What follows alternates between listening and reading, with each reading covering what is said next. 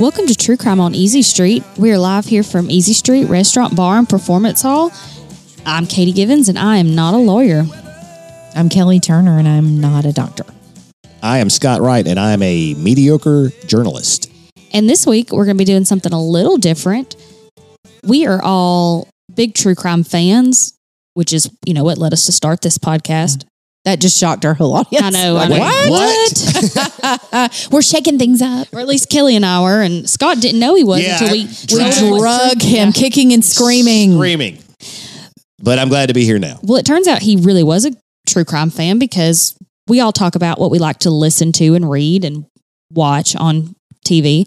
And he's watched a lot of true crime. A lot of similarities on that list between the three of us, it turns out. He didn't really understand that was a whole category of things that people were into out there. Yeah. So this week we're going to be talking about some true crime documentaries that we're all into. We've each picked one to kind of summarize and give a little background on. And do we want to tell the story about how we tried to do this at the live show last Wednesday, and it was pouring down rain, and there's a metal roof at Easy Street, and nobody in the audience could hear what we were doing or saying, and we're going to work on that before our next. What I love most is that they just let us go on for an hour. Yeah. Like it was the longest show we'd ever done. We thought we were killing it. Oh man, we were so proud of ourselves, and they waited until it was over. We climbed on up the stage, and Shane held his hands over his face and said, it sounded like this. We sounded like the Charlie teacher, Brown's teacher the for an hour and 8 minutes. Appreciate it, Shane. Yeah, thanks, asshole. So, yay. So what we're going to do is we're going to bring that to you today on this episode. And Katie's going to go first, and I'm going to go second, and Kelly's going to bring up the rear. Sure. I love bringing up the rear. Sounds good. Caboose. Before we get into that, we're going to do something we haven't really done yet, we've realized, is talk a little bit about ourselves and why we say the things that we do, why we've divided Why I swear so much? Is that what you mean? Yes, people are complaining. No, they're not. They're not. Where we've come from, why we're doing this, why we each have our own parts in this.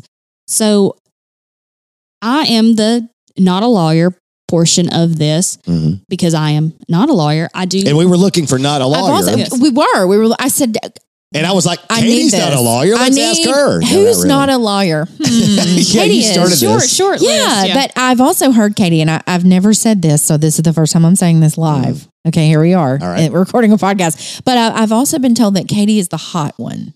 Of the three of us. Wait, what? I am pissed. If we do a True Crime on Easy Street calendar, it'll consist all of Katie. She is January through December on that calendar. Well, in December, it might be me with some Christmas cookies or something like, the mom. I don't know. Unless that's just my husband saying that. I don't know where that could have come from. But no, I do work in an attorney's office. My husband, Shane, that we reference sometimes, is an attorney.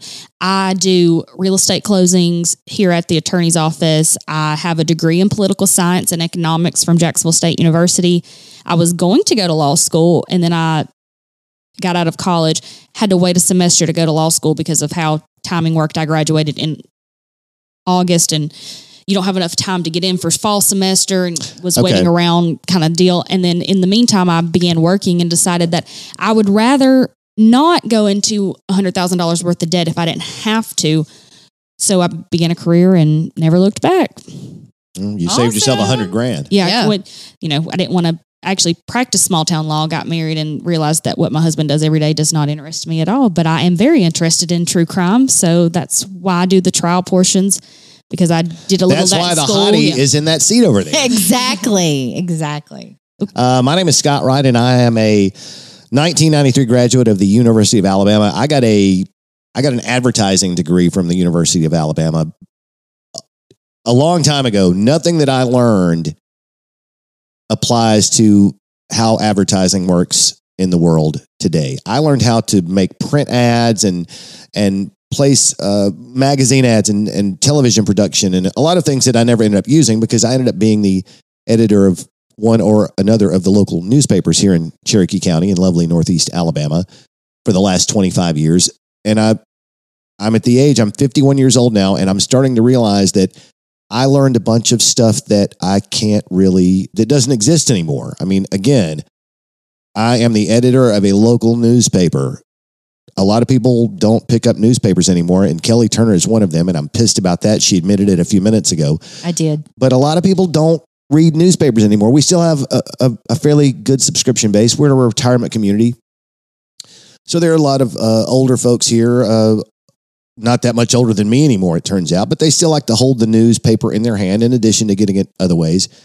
But I love my job, and I'm glad to have it, and I'm fortunate that I'm one of the few newspaper editors still around. And you guys kind of had to not drag me into this, but I think you guys already had this show sort of fleshed out pretty well. And you wanted somebody who liked to read and do research, and mediocre journalist that I am, I still know how to do that. So I'm glad to be here and be part of this team. And I can't wait to see where this thing takes us. I'm excited. Well, Scott, over 2 years ago, I approached you at the local pub here. The Watering Hole? Yeah. Was I sitting at the bar? Yeah, was it after 5 o'clock? We're walking around because you don't sit much. No, you do kind of pace and walk around. That is true. You're friendly. You're a very friendly guy. So I said, Scott, are you interested in true crime possibly? And you said, no. And you kept walking. So I waited a year.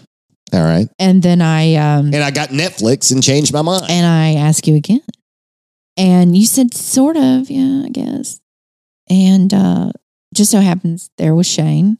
And he said, you know who's interested in true crime podcasting? Mm-hmm. My wife. Yeah. He said, is that how that all came together? We're going to call. He said, we're going to call her right now. And she's going to have to stop a podcast to pick up the phone and talk to me. That she was listening to at the time is the implication. And she was. Exactly what happened. I was getting ready to meet y'all at the pub, and I was listening to a true crime podcast while I did it, which is what I do every day. And then we discussed it, and Shane, you guys were building Easy Street. Yes. And Shane said, we want you there. We want you to do a live show. We want you to... Because we knew there was going to be a big stage and a bunch of sound equipment that works unless there's a pouring down rainstorm. So we got the team and the sponsor in the same day. Wow. I wish I remembered what I had for breakfast this morning and you guys remember what happened a year ago. Stop it. Is this an intervention? No. Well, so I say that I'm not a doctor. Okay, well, I'm not a doctor. I went to Auburn University and I graduated in 2001 with a degree. I had a major and a minor. I had a degree, it's a BA in psychology and a minor in criminology. And you can't do anything with either one of those unless you go on to school. So I went to... I feel that. Yeah. I went and got my master's at Jacksonville State University. And I was not going to go to Jacksonville State University, not because I had anything against Jacksonville, but I was going to move out of the state. I was looking at colleges all over the place to go get my master's. I was, free as a bird, right? That kind of thing. I think I know how this ends. And then my roommate, who I'd been rooming with for 4 years, said, there is this guy that is the same age as my brother, and I really think you two would hit it off. Would you like to go? You want me to set it up? She's wanting to, play matchmaker. And I said, I do not want to do this. Absolutely not. Because I had about 2 weeks before then, I had gone on a blind date and the guy bit me. Oh no. I'm not even going to ask where. No. Just keep going. I had the beer poured all over me. Okay. The guy bit me. I ended up slapping him. Oh God, it was terrible. It was a terrible date. And so then she's wanting to fix me up on a blind date. And I'm thinking, well, it's got to get better, right? But then I was also afraid. So I said no, but she did it anyway. And so there you go. Long story short, I met KT, is now my husband. I did not know the story of how you two met. So she called a friend of ours, Hubie Latham. Yes. And then Hubie called KT. And I was getting ready to take the graduate examination to go into graduate school. Right. And Hubie got the test mix up and told him I was getting ready to take my GED. Oh, you're taking the GRE? I was taking the GRE. Just the kind of mistake our friend Hubie would make. And KT, thank goodness, didn't catch that. And so maybe he needs to go get his GED. So he called me in Auburn, and we talked on the phone, and there you go. So there it is. So, but then I went to Jacksonville State University because it's local, and I got a master's degree in psychology again. So, you can actually do a little something with that. And then my focus was on substances of abuse, a lot of the neurology of that. So I had a lot of classes on how they work in the brain, how all that works. So yeah, here we are. And you found plenty of ways to apply your knowledge to this podcast. I mean, and we all have. I mean, Katie focuses on the legal aspect, and I dig and do research, and you do your own research, but then you understand the psychology, I guess. Yeah, the human condition is very fascinating to me. And so you're never going to fully understand someone. And I said this in the Summerford case and back in episode 2. You're never going to fully understand someone if you don't approach them with humility and talking with them, listening to them, getting to know them. I promise when I'm in real life, I don't butt in and talk so much when someone's when I'm trying to get to know somebody.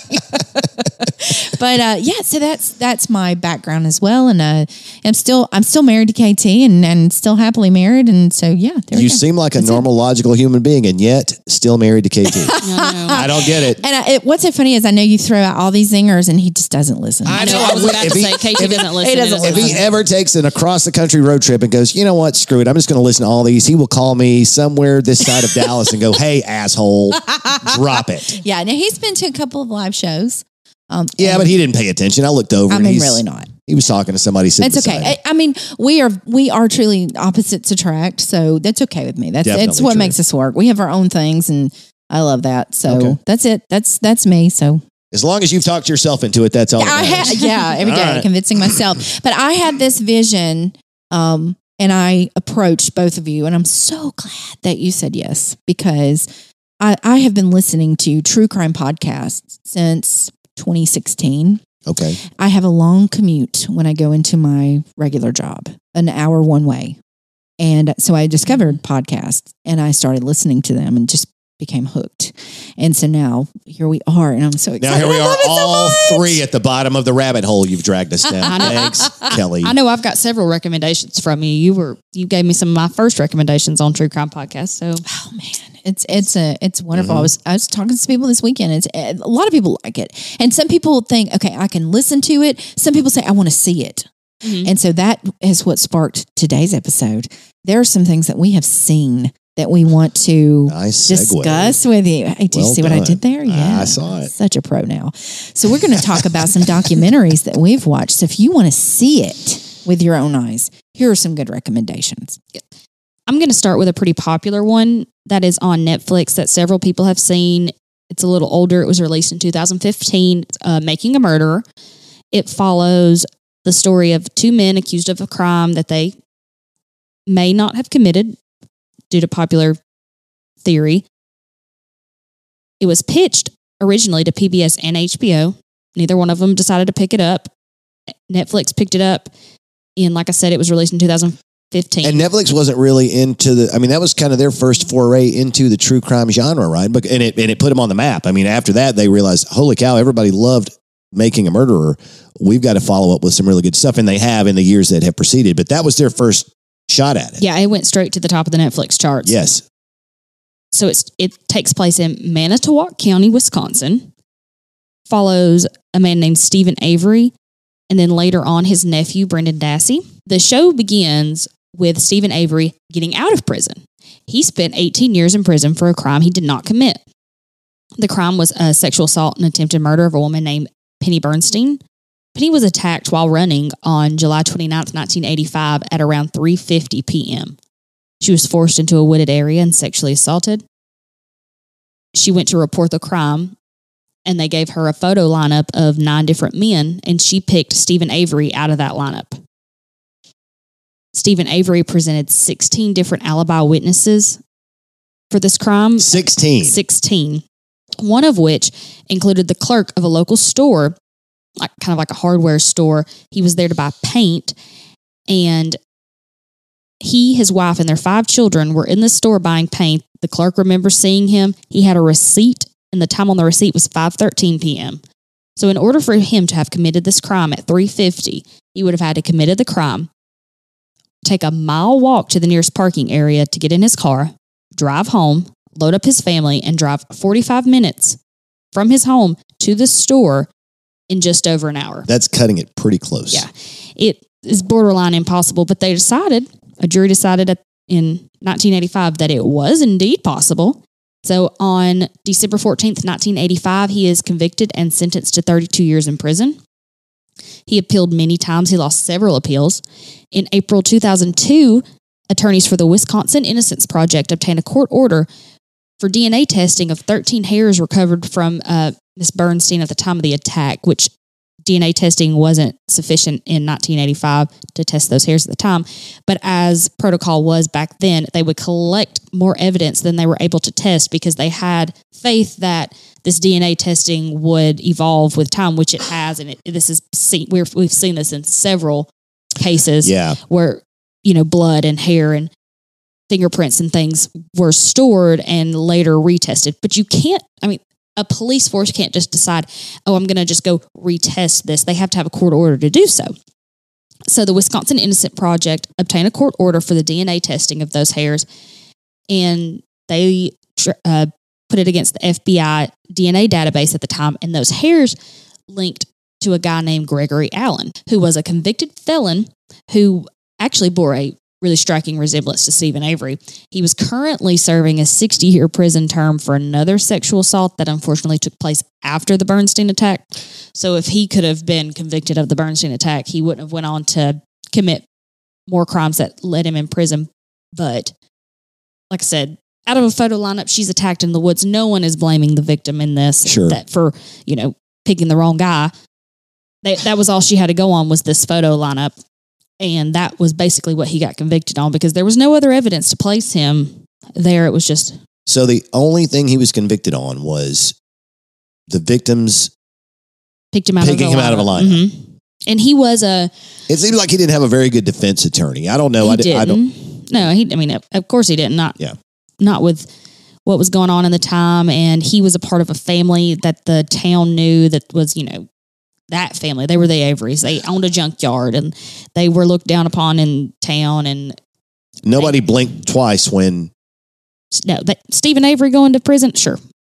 He probably was going to end up there sooner or later. Sure. This is what got him. Yeah, because I think there was a lot of things that he did. He wasn't popular. I think he was notorious for having a temper and... Notorious is a good word, yes. Yeah, kind of having a bad side kind of, He was released from prison in 2003 after this wrongful conviction, and he filed a lawsuit, of course, like anybody would, a $36 million lawsuit against Manitowoc County.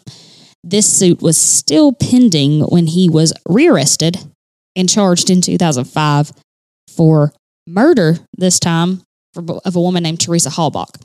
He was convicted of this crime in 2007, along with his nephew, Brendan Dassey, who was accused and convicted as an accessory in the murder. And then that's where this story really takes. Yeah, and one of the most interesting parts, and I saw this when it was brand new in 2015, and I don't want to step on Katie's story, but I remember one of the parts of the documentary that was most frustrating to me was the way that the nephew, Dassey. Brendan Dassey. The way that he was handled, because he might have been mentally deficient in some way, and he spent a lot of time in an interrogation room being led on, and it was all on video. Yes. The way he was being led down this path of what the cops, he eventually told the cops exactly what they wanted to hear. Mm-hmm. He should have been screaming, "I want a lawyer," but he didn't know to do that. He didn't know to do that, no. And that is a hard part of this documentary to watch. Now, regardless of your feelings towards either party or what you think they may or may not have done, it is hard to watch police treat people like that and to know that that's how the legal system works sometimes. Mm. They take it, a certain, not all law enforcement officers, obviously not all. No. But there is lots of cases of, coercion and...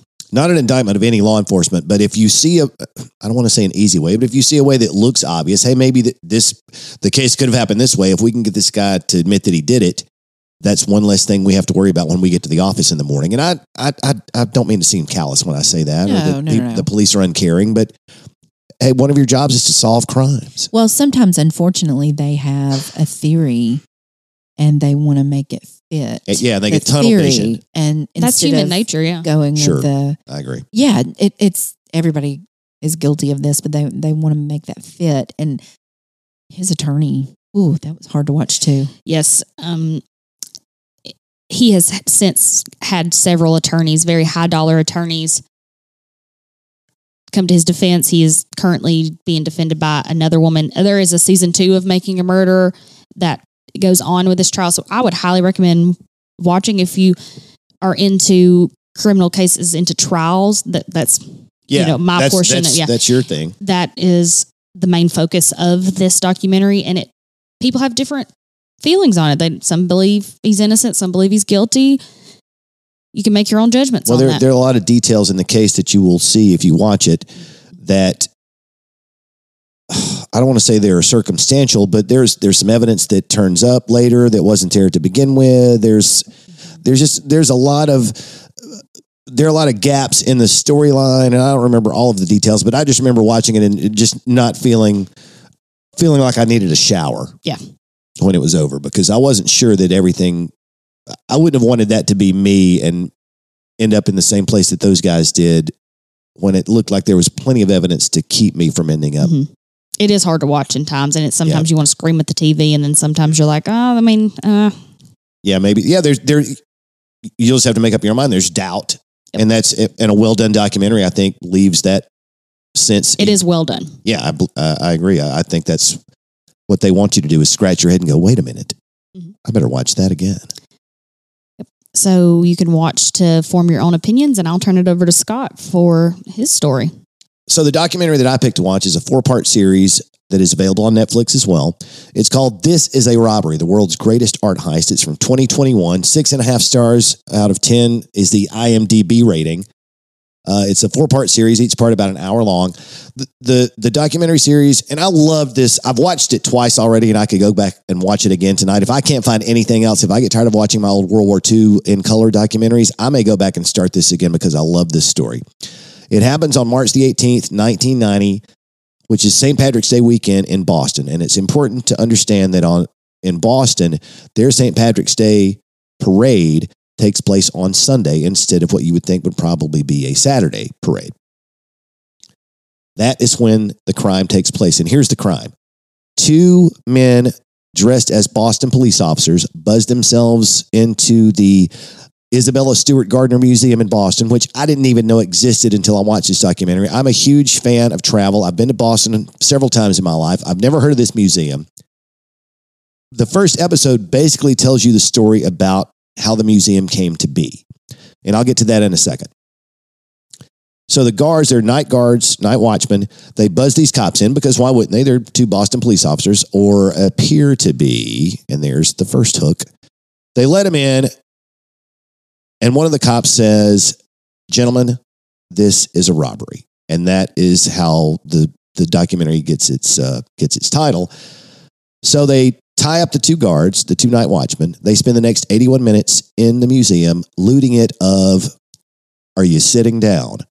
$500 million worth of valuable, priceless art. Billion with a B. With a B. 3 Rembrandts, including the only seascape he ever painted, a Vermeer, a Manet, a Ming vase, a golden eagle that once sat atop a flagpole that Napoleon carried into battle. 13 pieces altogether.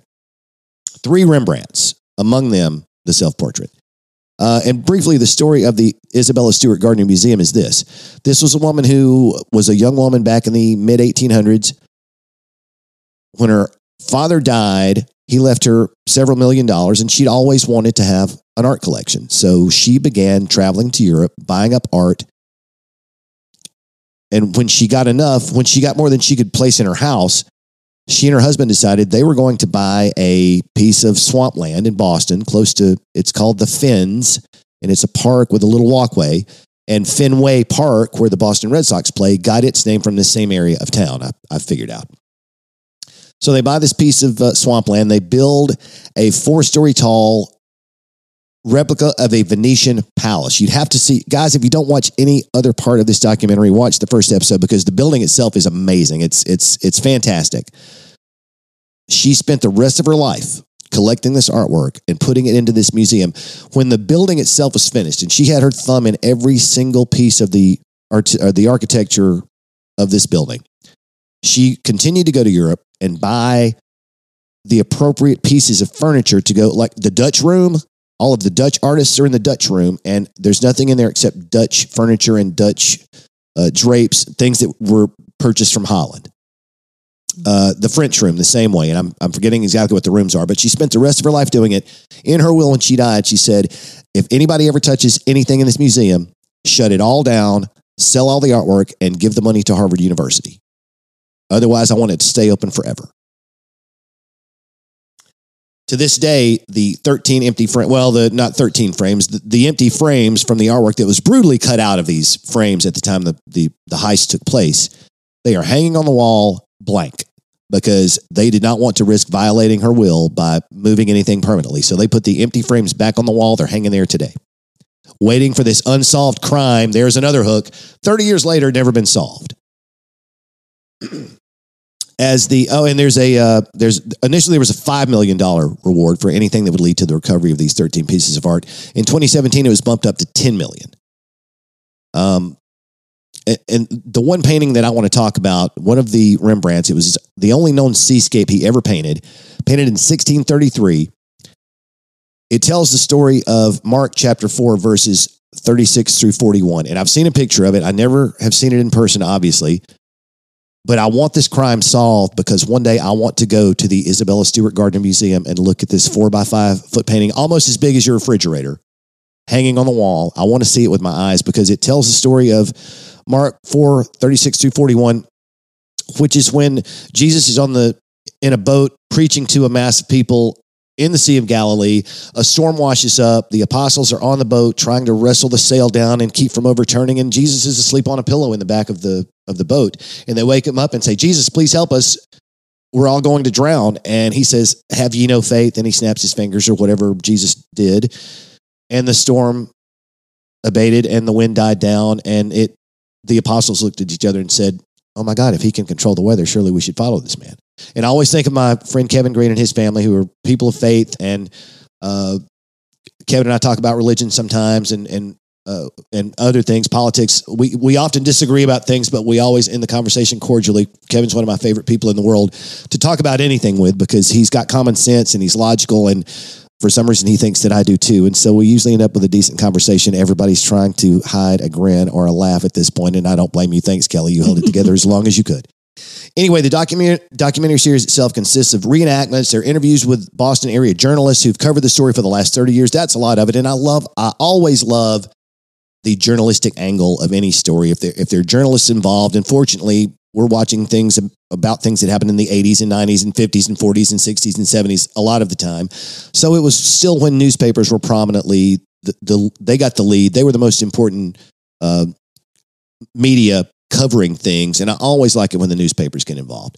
A lot of these guys have since retired. So they talk to investigators in the series.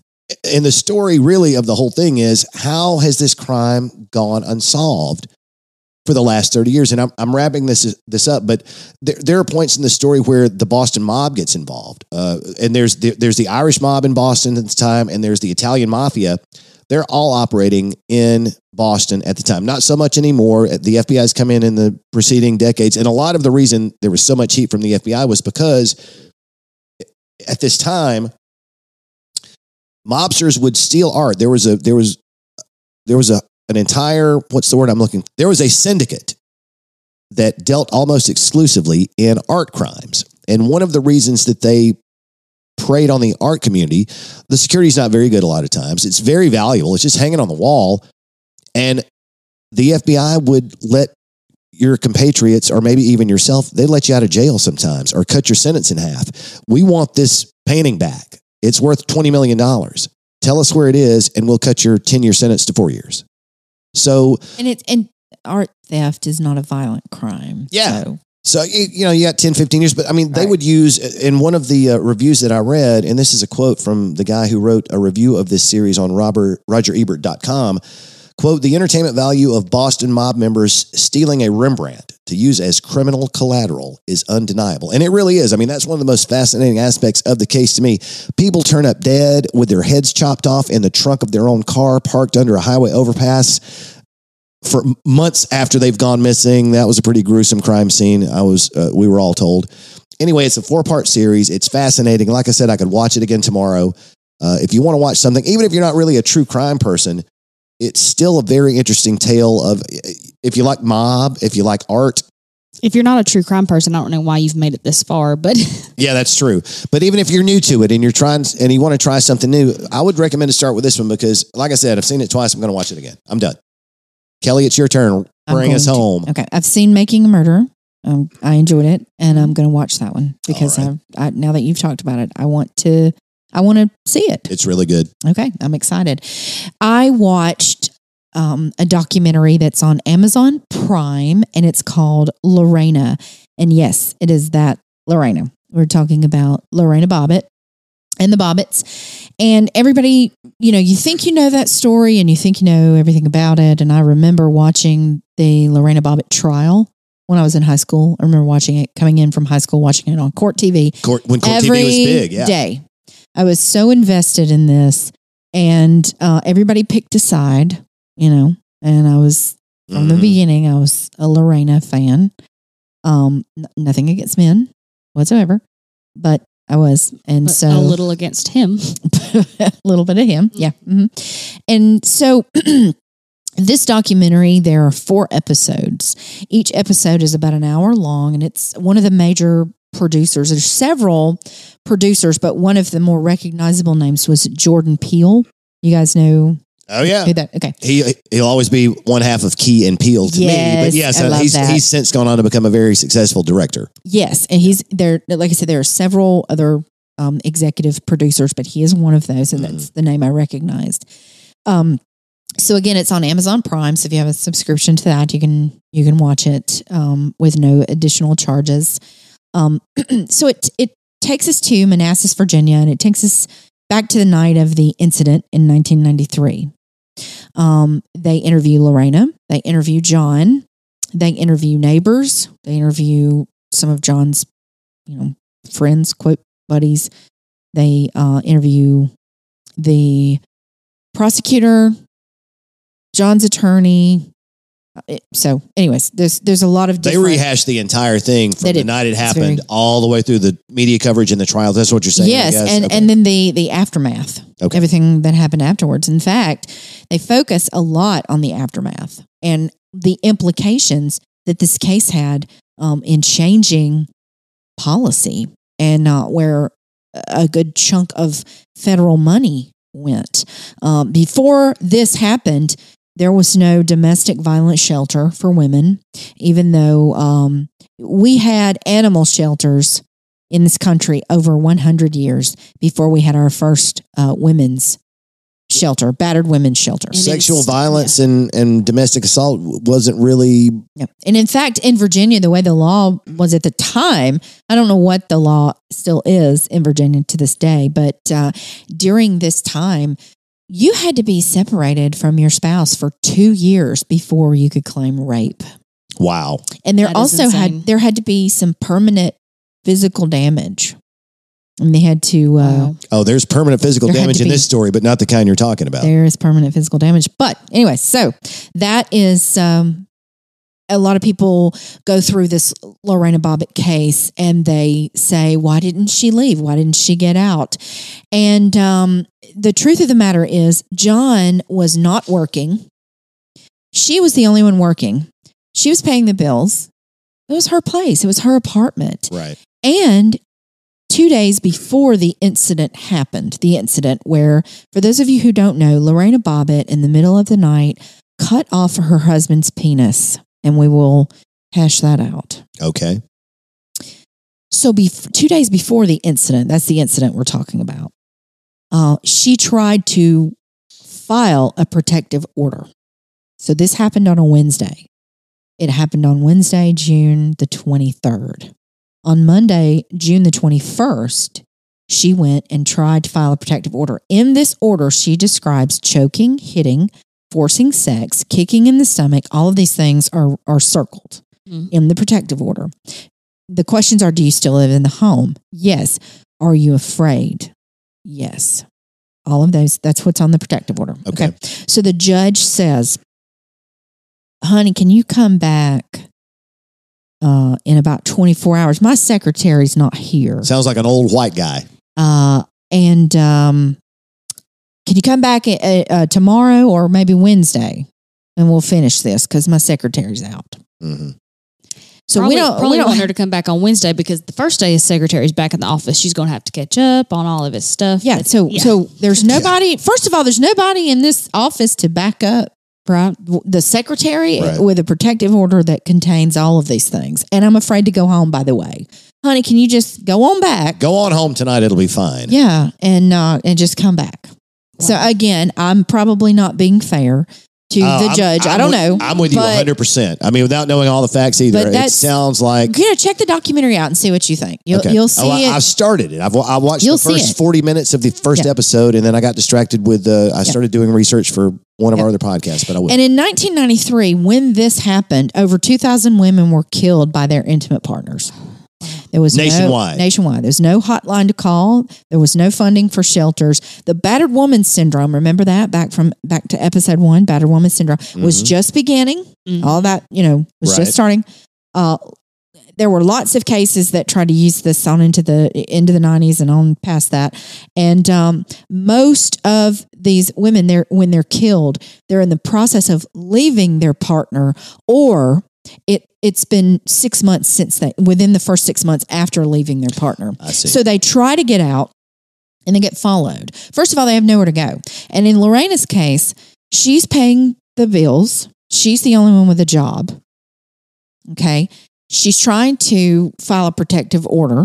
She's in the process of packing her things, leaving a little bit at a time. The neighbors, they interviewed the neighbors. She had stored some things at their home, their apartment. They didn't know why she kept going back and sleeping there, but she did. So on this particular evening, we're late Tuesday night, early hours Wednesday morning. So John Bobbitt goes out drinking with a friend that's staying there. They, according to John, they're not drunk. They don't have a whole lot to drink. So she's paying for the place. Yeah. He goes out drinking with his buddy, and his buddy comes over and crashes on the couch. His buddy's crashing on the couch. Yeah. Okay. What an asshole. So fun. So according to John, they're not that drunk. They only have a couple of beers and, nothing like that. Then immediately cut to the friend, and he's like, we were drunk. I drove. I shouldn't have been driving. Gotcha. And so they were drunk. So he comes in. The fight ensues. The forced rape happens. This is when Lorena claims that there's, he's beating her. He's forcing her into sex, anal sex, all of these things. She snaps. She does not remember cutting off his penis, but she took a knife from the kitchen and she cut his penis off while he was asleep. Now, she leaves with his penis. Right. In her hand. The friend who's on the couch, John is telling the friend, I'm going to need to go to the hospital. I mean, there's a lot of blood. There's, thing. The friend who was staying with him, he's like, let me brush my teeth. Yeah. I remember that. I got that far in the documentary in the first episode. Yeah.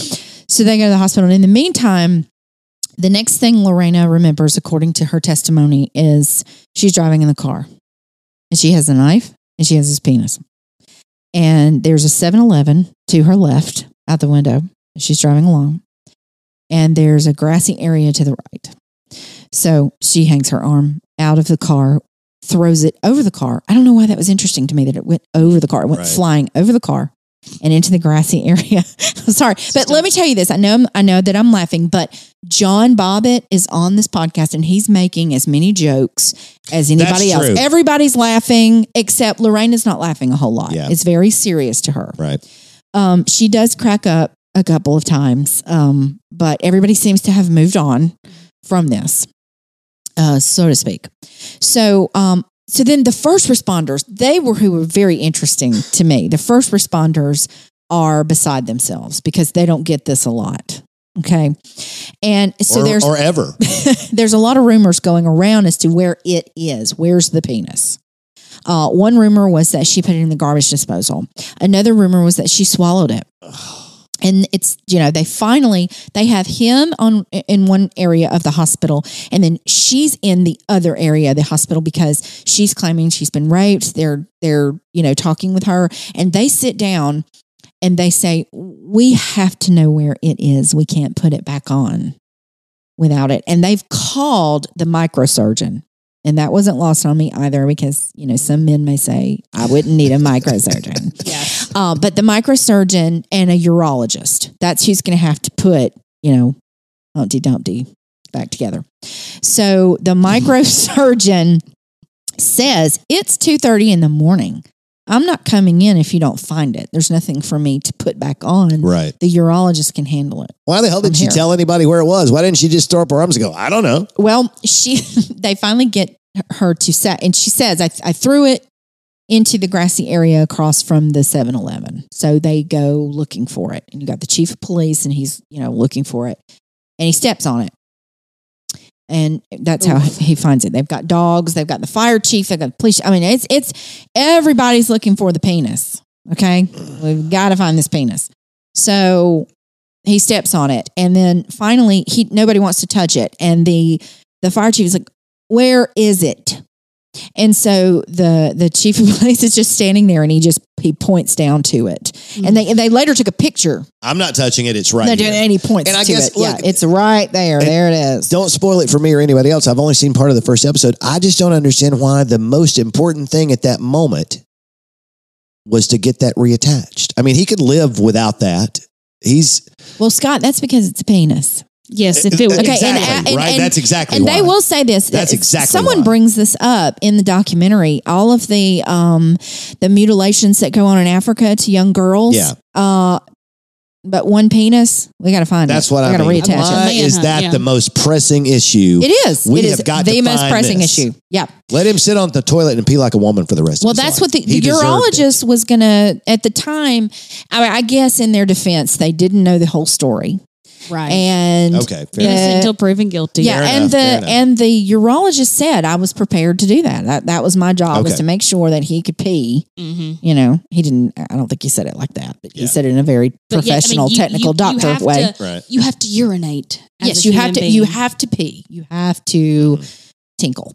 So they get it, she and had it, and then she lost it. That's right. They get it, and they ceremoniously carry it into the 7-Eleven because they realize we've got to get it on ice. And you cannot make this up, guys. The truth is so much stranger than fiction. They put it in a hot dog bag full of ice. And they get it to the hospital. Like the bag that you would put the hot dog that you buy at the 7-Eleven that's sitting there rotating on the little... They got the ice from the 7-Eleven. They even interviewed the guy from the 7-Eleven, and he's holding up a full bag of ice, and he's like, I'm still waiting on my thank you from John Bobbitt for, saving his penis. So anyways, they go and they take it and they reattach it successfully. And the doctors talk about it in the documentary, and they walk you through that. And probably show a couple of pictures. Didn't you tell me that? Oh, there's pictures. And that's gonna get people moving, just knowing there's pictures. Graphic photos. My legs are crossed as tightly as possible, right? Graphic photos, guys. I'm just going to warn you. Yeah, the fact that you're the one saying, why is that the most pressing issue at the moment? Well, we talked about all that's changed since, and maybe that's what it took, because it's just this male mentality of the most important thing is to get his dick back on his body. Well, and people today still say, she should have got out. She should have got away. But I think this documentary did an excellent job of showing how she was trying. And he kept saying, I'll follow you. I'll find you. And people who have dealt with domestic violence understand this. Mm-hmm. Right. They know that is very real. I will find you. There's nowhere you can go. I know people that has happened to. Yeah. We probably all do. You'll never leave here with the kids. I'll take them from you. All of that. And it's not just men saying that to women. Women do the same thing. I mean, it's domestic violence is in every type of relationship, whether you have a male and a female, or two females or two males. I mean, it's there. It exists. And it's a form of manipulation. So anyway, so John, they reattach it, and then he goes on trial for rape and is found not guilty. I'm just going to spoil that for you. Everybody knows that he was found not guilty. His trial was not televised at all. It happened before her trial, and it was not televised. And I never understood exactly. You'd come in when I was home from college. Mom always had, in the mid-90s, always the TV. We would have to go watch football on Saturdays in the fall in another room because Mom had it on court TV all the time. And I guess every jurisdiction has its own rule about whether, or had it back then, about whether or not you could televise trials. Some big trials would be, and they would show them for hours, and then they would cut to the anchorman sitting behind the desk, and they would give you the update that some court reporter in another jurisdiction had to run and call in and tell you what was going on because you couldn't broadcast that one. Well, his lawyer did an excellent job of keeping it from being televised. Okay. So his lawyer was the force behind that. They could only look at a certain window of time, 3 days before the incident, 2 days after, to prove the rape and the assault. And there was not enough evidence. They spoke to jury members. Jury said just wasn't enough. When it comes to her trial, now they can go back as far as they want to go. And her lawyer did that. Her lawyer did that. He did an excellent job. Okay. She had been to the emergency room many times. There were pictures where she had been beaten. This had happened before, the beating. Now he first denies the beating. Then he kind of admits to it, but he's always denying the rape. And even today, the John Bobbitt that's interviewing today, he denies it.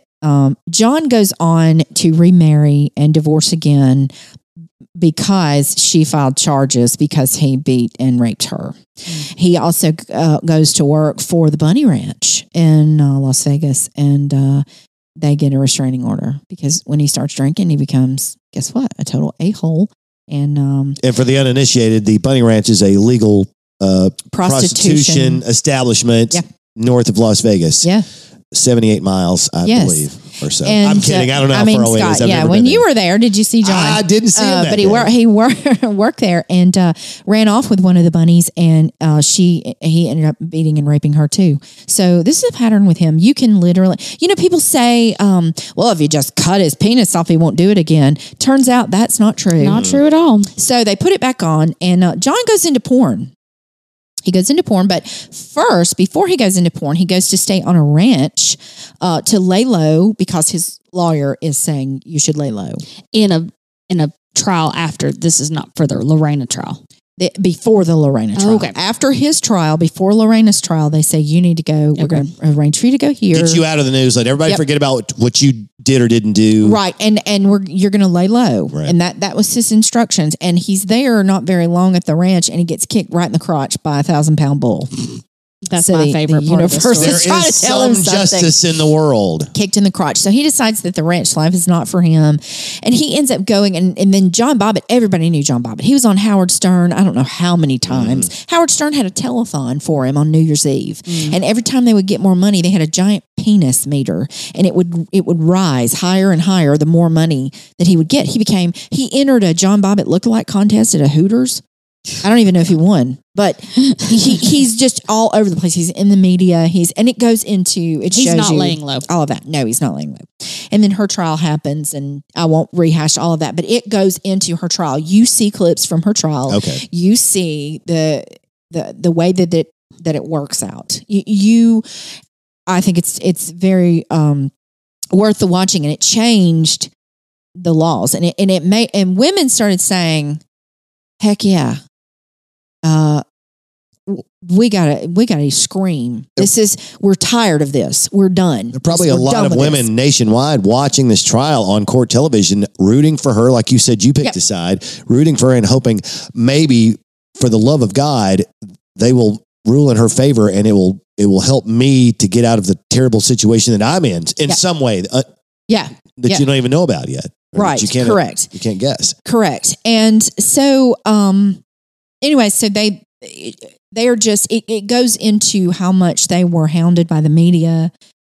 Everybody knew who they were. Mm-hmm. Everybody still knows who they are. Oh, yeah. People know who the Bobbitts are. Yeah. And so this story, though, it talks about Lorena in the aftermath and how she got her life together and how she helps and volunteers and works in battered women's shelters.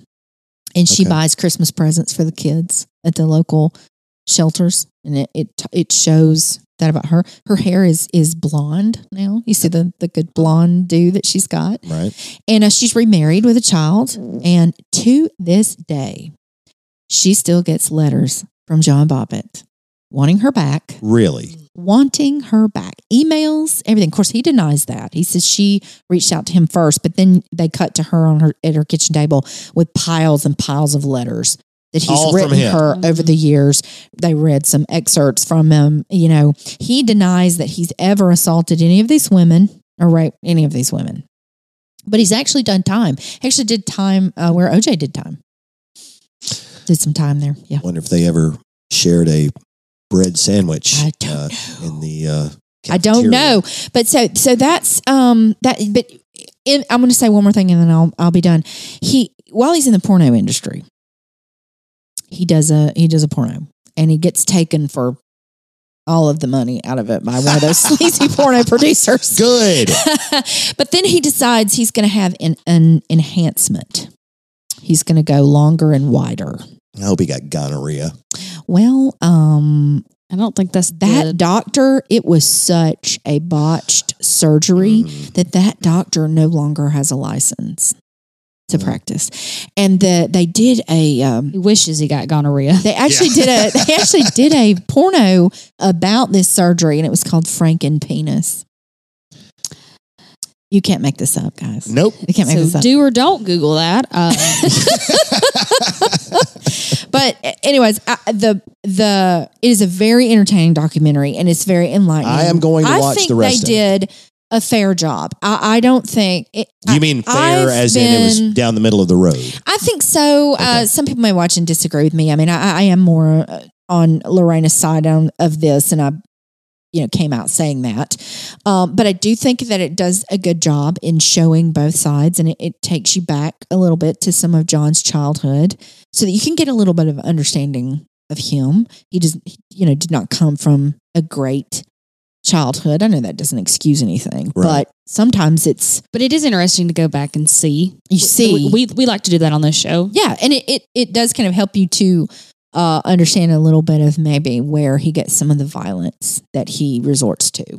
Not that it's okay, never Right. excusing that ever, but just saying, for every person saying this way, they have a person saying that way. So it's not, just go Lorena. It's Yeah. show it. And there are people on there who still say he was wrong. He was absolutely wrong, but what she did was wrong. She should not have done that. And I don't think anybody's arguing that. I think the argument is, does she actually remember doing it or does she not? And she claims she does not remember doing She it. woke up in the car. That she snapped. That I guess piling it all together, trying to get the protective order, trying to move out. And then this one that was just the last straw is kind of the way they put it. I think the goal of any documentary is to leave you scratching your head, or not scratching your head, but teetering in the middle on the balance, trying to figure out which side you come down on, especially if it's a he said, she said kind of case. I think if the documentary is done properly, and it sounds like this one is, that's the way you want, when the credits roll at the end of episode number 4, that's where you want to be, where you have to sit around and think about it for a minute. You're not sold on one side or the other. Anybody can convince you of one side or the other. A well-done documentary walks you right down the middle. And of it invokes conversation. Yes. And I think we're having. Yeah. And I think Lorena does say she's reading some of the letters that he's written her over the years, and she's like, I cut his penis off. Leave me alone. Right. And she kind of laughs. And that's one of the few moments where she kind of laughs. But you can see that it's a very serious issue to her. She never took any of this lightly. This was tragic for her. This was a difficult time for her. And it was something that she had to get over. She had to kind of crawl her way back. Yeah, even though most of the rest of the country didn't take it very seriously at the time. And hopefully that's changed a lot since then. And hopefully that documentary lays out the way we've all changed the way we think about domestic violence. Yeah, because it became a circus. I mean, like I said, the many times he went on Howard Stern and it just, became a circus. And I'm not just criticizing Howard Stern. I'm not criticizing. I mean, that's his show. That's what he did. And that's what made money for him. And I mean, that was everybody who used to watch Howard Stern, and I was one of them, knew this is what you get from a Howard Stern show. Right. Nobody made you watch him. Or listen to him on the radio. No, exactly. So, and it wasn't just that. John would jump at any chance. I mean, he did a lot of things in the public eye to, promote himself. Right. And loved being there. Yeah. Mm-hmm. Yeah. Well, absolutely. Check it out on Amazon Prime. Amazon Prime, and it's simply called Lorena. There's 4 episodes, about an hour each. So there you go. And there's dead silence. Well, that's it for this week, guys. What else we want to say? Follow us on all our channels, social media, Facebook, Instagram, TikTok. Yeah, we're going to get to that TikTok video sooner or later. We promise. We've got 1.5 up, and we'll figure out the rest of it soon. I promise. That's Give us right. a 5-star rating. We love those. Yes. Listen to us on wherever you're listening right now. But there's also Spotify, Anchor, Apple Podcasts, Google Podcasts. Keep on listening. Share us with somebody that you know and tell them to give us a listen to. Or share us with somebody you don't know. Who knows? Yeah, share us with your enemies. Share us with your friends. We don't care. Thanks, guys. Y'all have a good week. Good night, everybody.